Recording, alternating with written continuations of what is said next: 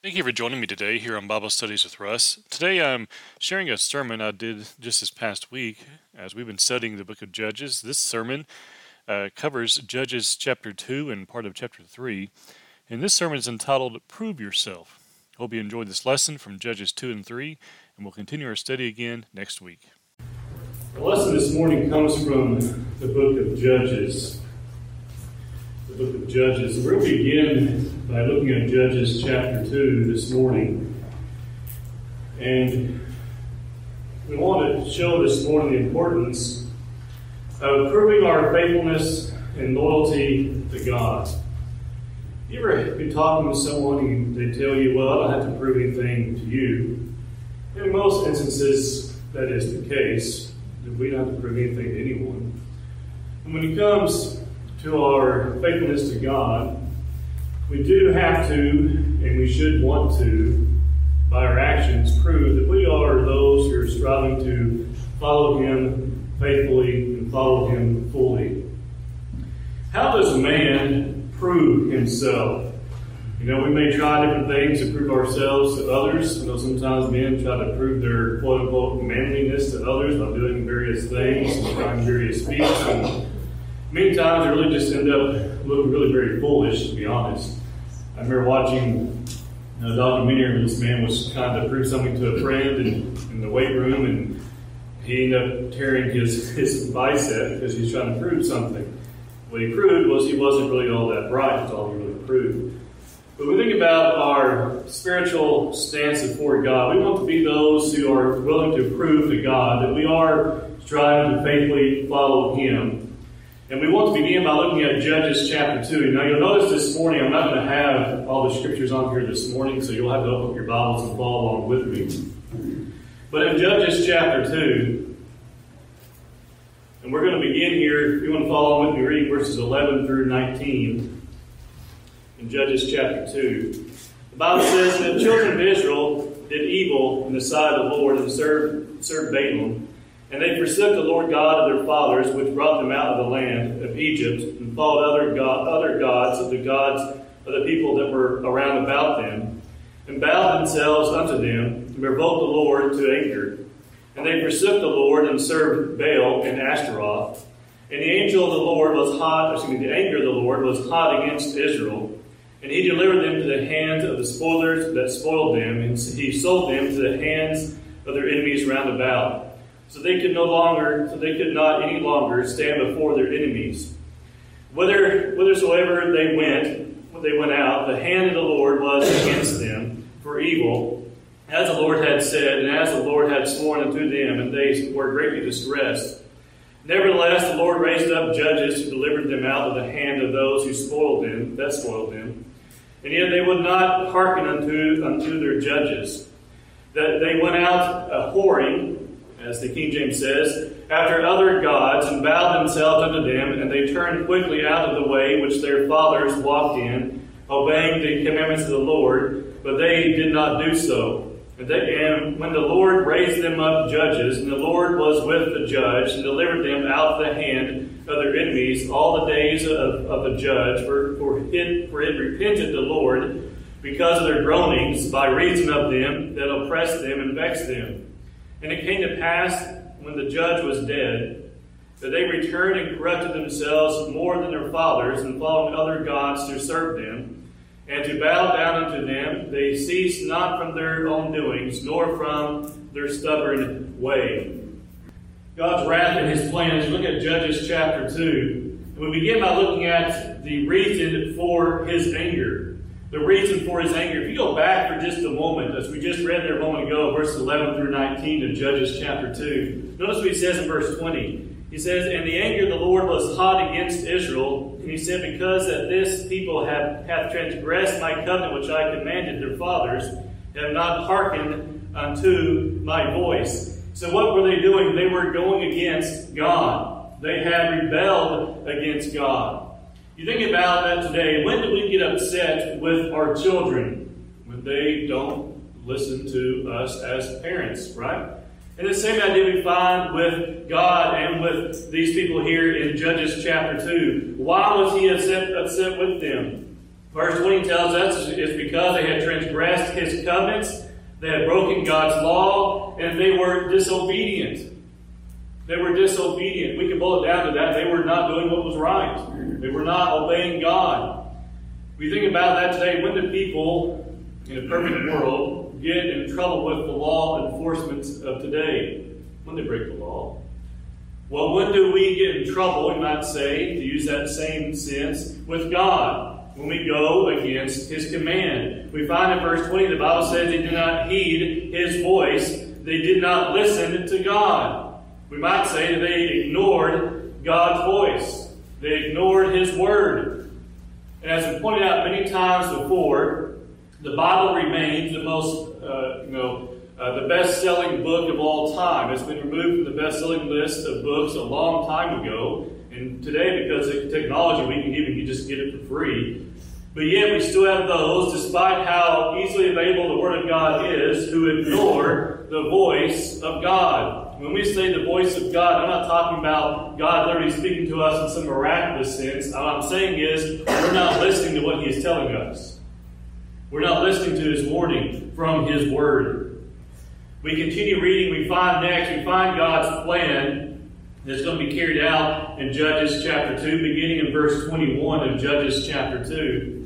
Notice what he says here.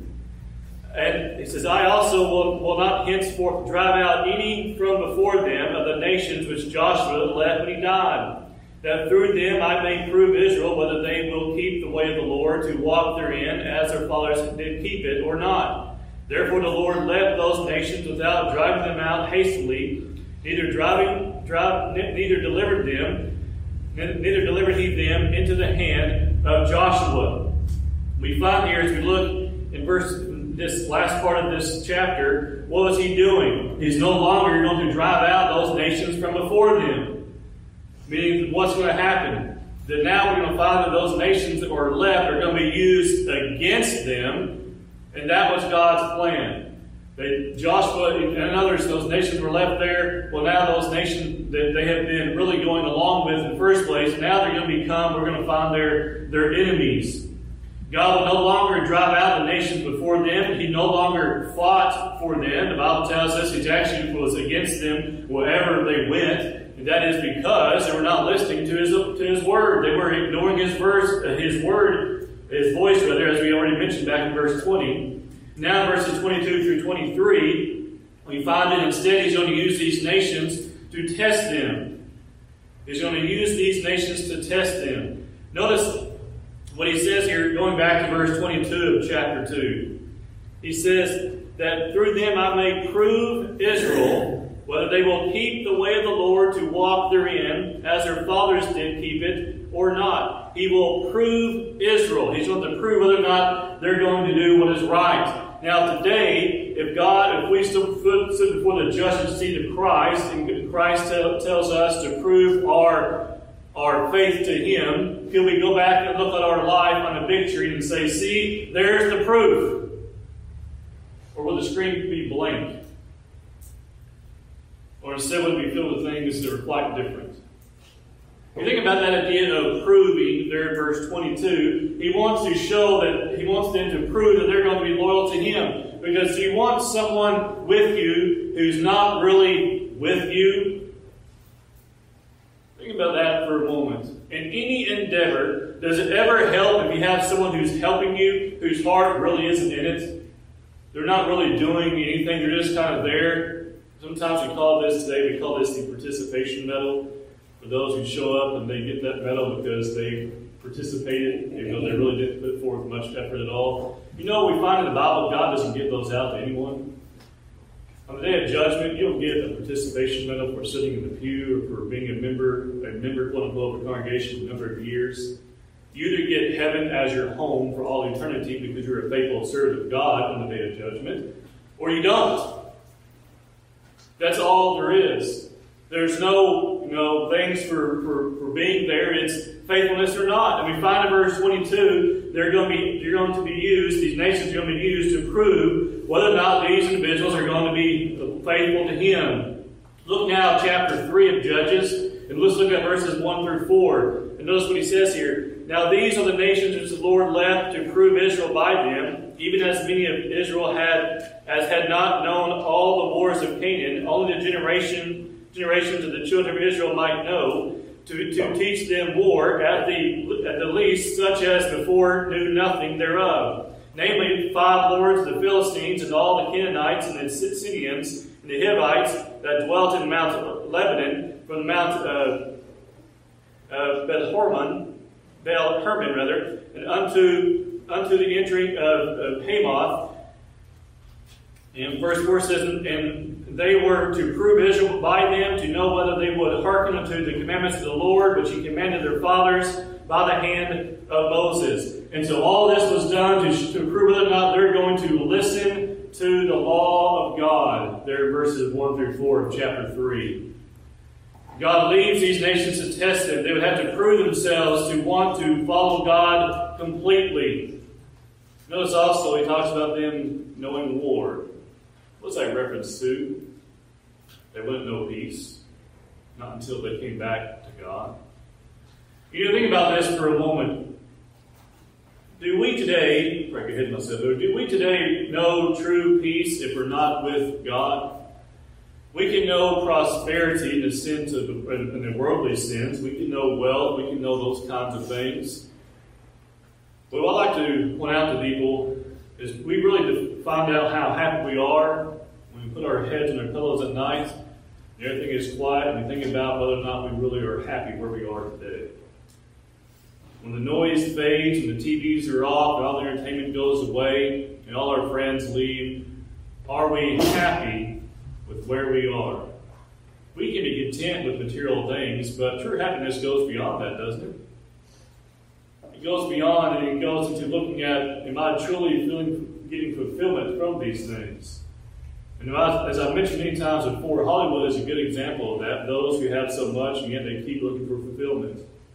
And we can go on and look at various instances in the media and things such as that. But we're going to notice that true happiness and fulfillment and peace comes only from following God. Look now, as we go back to chapter 3, how the people embraced their enemies and how they even intermarried with them in verses 5 and 6 of Judges chapter 3. Notice what he says here. And the children of Israel dwelt among the Canaanites, Hittites, and Amorites, and Perizzites, and Hivites, and Jebusites. And they took their daughters to be their wives, and gave their daughters to their sons, and served their gods. You notice any time that it's not referring to the one true God, the little g is used. You know why that is? Because it's a phony God. It's not real. It doesn't exist. If men want to worship a God that is not the one true God, they have to create it in their minds.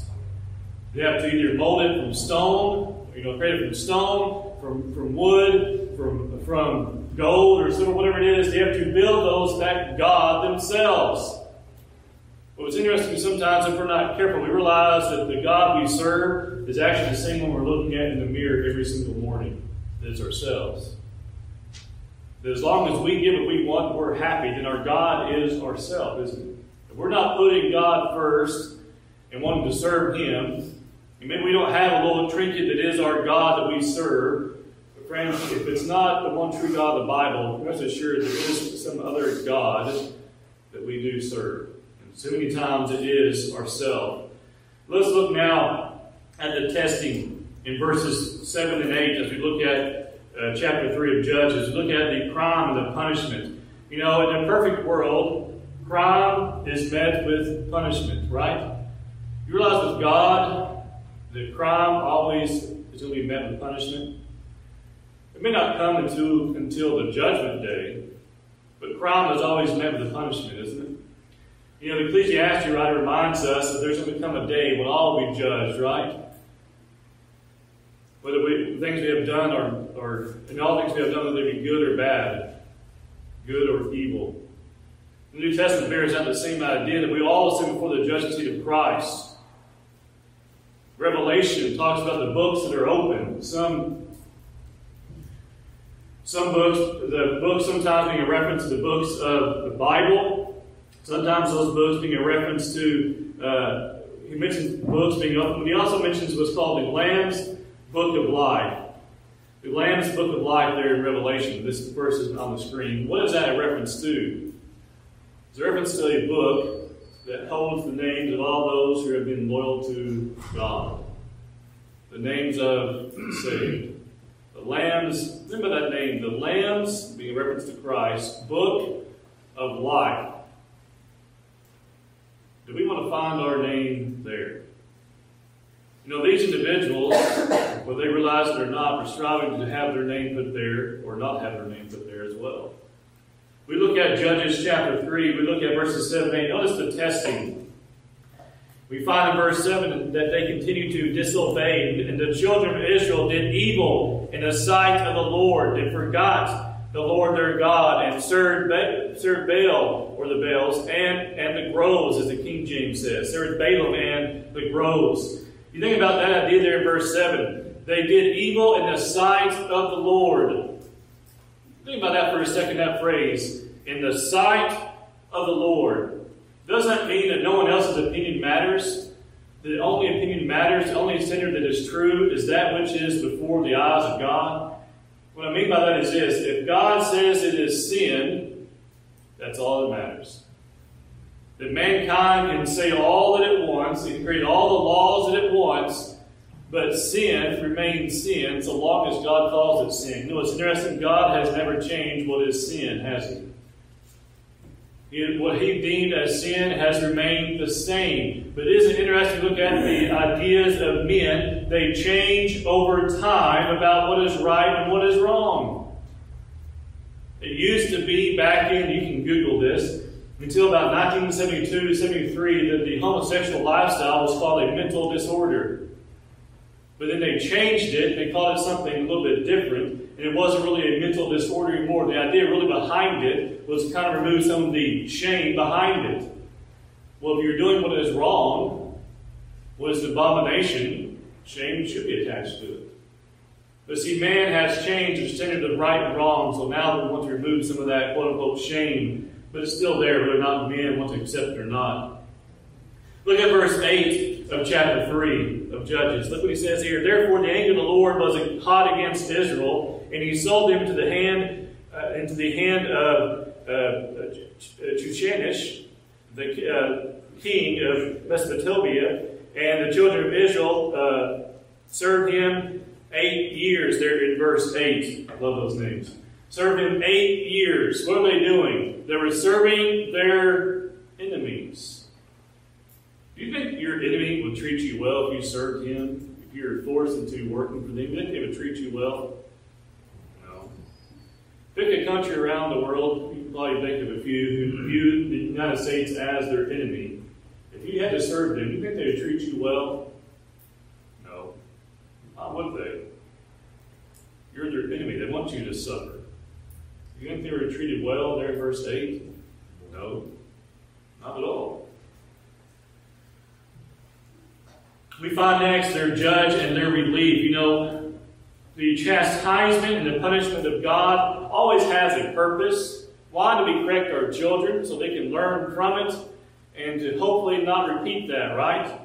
So they also can come back, as we say sometimes, so they can come back into our good graces, right? So we can be pleased with them. They can learn their lesson. We're pleased. They learn the lesson. They learn not to do that again, right? Look now at verses 9 through 11 of Judges chapter 3. Look what he says here. He says, and when the children of Israel cried unto the Lord raised up a deliverer to the children of Israel, who delivered them, even Othniel, the son of Kenaz, Caleb's younger brother. And the Spirit of the Lord came upon him, and he judged Israel and went out to war. And the Lord delivered them from this king, right there in verse 10.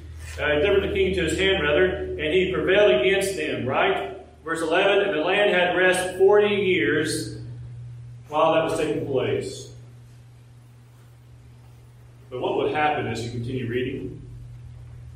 When the judge died, history repeated itself, right? Yeah, so round 2, right? Just the same old song, second verse. Because, not unlike us today, the people of Israel, particularly as they are depicted in the book of Judges, were very slow learners. We can be the same way, can't we? What's interesting, I think about this, you go back to verses 9 through 11, what stands out to me As the Lord heard their cry, and the Bible says there He pitied them, right? And He brought them a deliverer, which tells me the Lord never intended for them to stay in that particular state.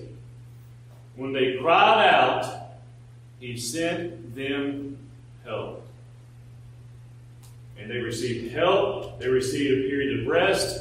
But when that judge died, oh, how the circle started all over again. See, we as Christians today should learn from that example. We realize as we go back to chapter 2 and verse 9 that God hears the cries of man and He pities them. Going back to chapter 2 and verse 9, now He heard their cries, right? But the problem was that when the judge died, they just become more and more corrupt. You know, the Lord hears the cries of man. The man should respond in repentance and obedience. I think we should add there the phrase, man should respond in continued repentance and continued obedience, right? Because if we have a continued obedience, meaning when we sin, we repent of it. You think about it, if they sinned against God and repented of it, would there ever be a need to send them off into punishment if they repented of it in a speedily way? No. Because it would show that they had recognized their error and were trying to correct it. What we find in Judges, though, is until they were cast off into some punishment, until they did that, they never seemed to really come to their senses. Do you remember the parable of the prodigal son? And how, you remember what point it was that the Bible says, the New King James says, he came to himself. You remember what he was doing? He was eating pig slop, right? The King James says he's eating the pod that the pigs were eating, right? He was the lowest man on the totem pole. He was a servant. He just walked onto a farm, basically. The Bible says he joined himself to that man, and he wasn't asked to come on. He just kind of showed up one day. And as he began to eat the slop, he came to himself and snapped out of it, right? Went back to his father's house and repented of it. What did it take for these people to come to their senses?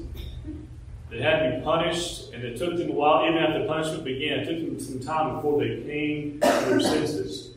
But when they cried out to God in sincerity, God, the Bible tells us, pitied them.